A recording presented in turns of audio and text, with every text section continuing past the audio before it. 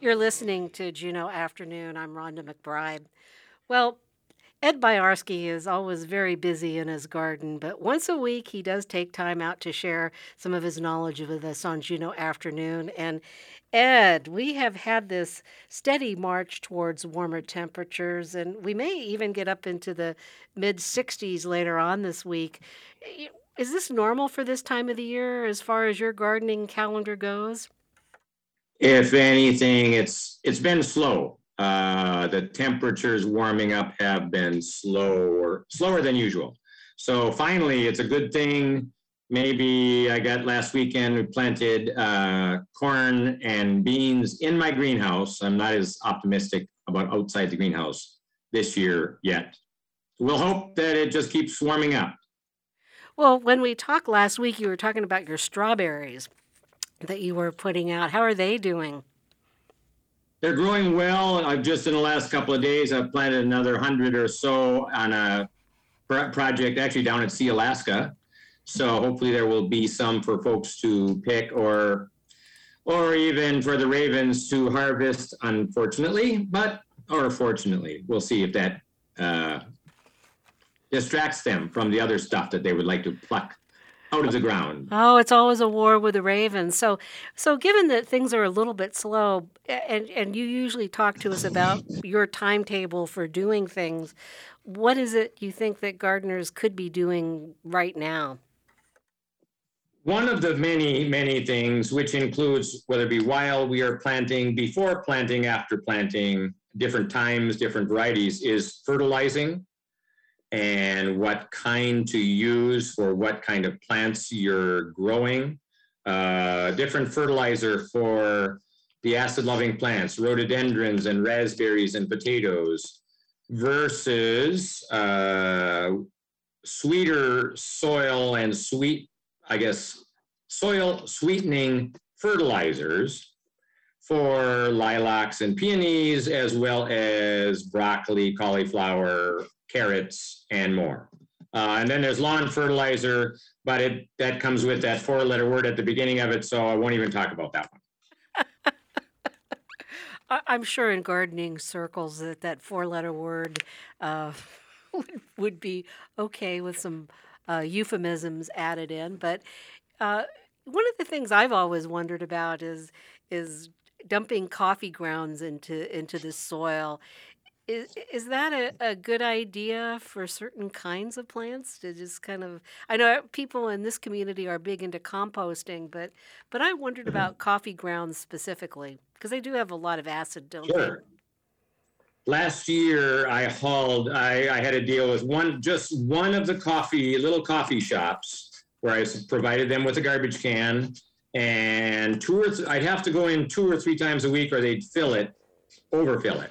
I mean, I'm amazed at how much coffee people drink. I don't drink coffee. But the coffee grounds are a wonderful addition to compost, certainly. I mean, it's very finely ground. It's sterile. There's no weed seeds in it. There's no bugs, no pests in it. It's fairly low in fertilizer value, but still has a little bit of nitrogen and potassium in it. There's lots of discussions whether it is a slug repellent. I'm not convinced of that one. I found slugs underneath chunks of coffee grounds. It may be a vole or mouse repellent.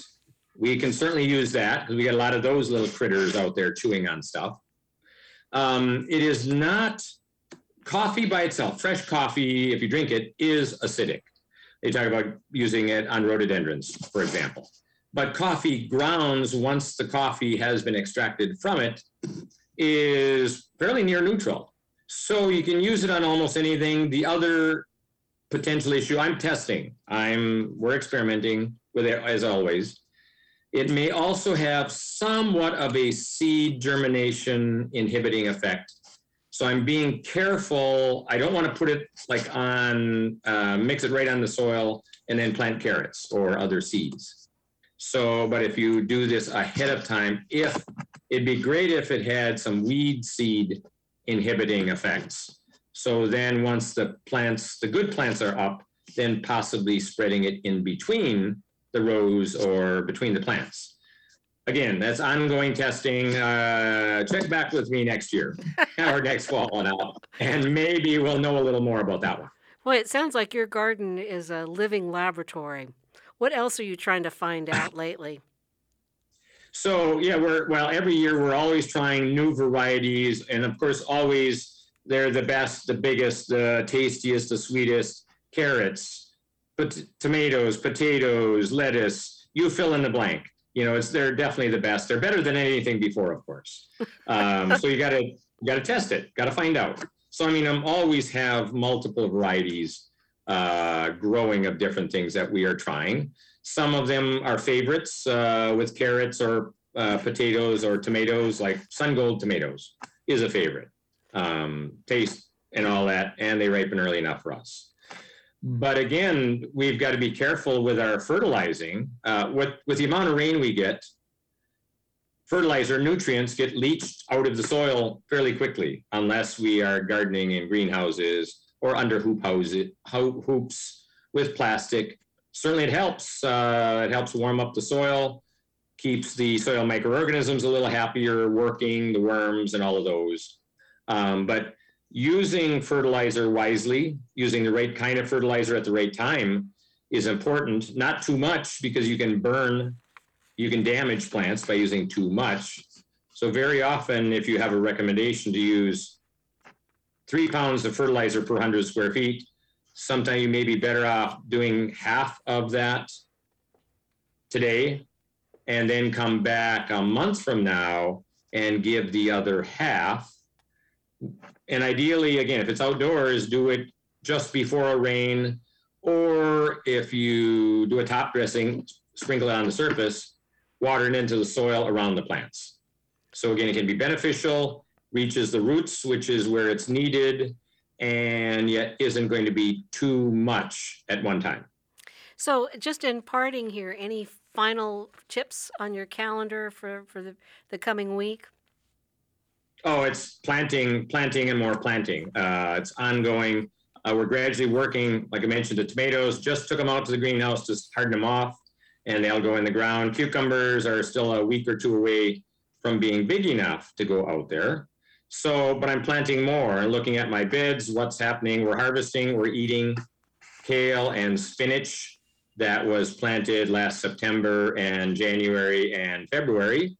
So we're harvesting and planting and more. It's a very, very busy time of year, and the cherries are just starting to bloom. All we need is bees. That's why we really appreciate the fact that you take time out to come on our program and share your knowledge with us, because we know that it's kind of a hard time of the year to be taking up your time. So thank you very much for joining us on Juneau Afternoon. We appreciate it. You're welcome. Till next week. Till next week. Thanks so much. Ed Byarski with Garden Talk.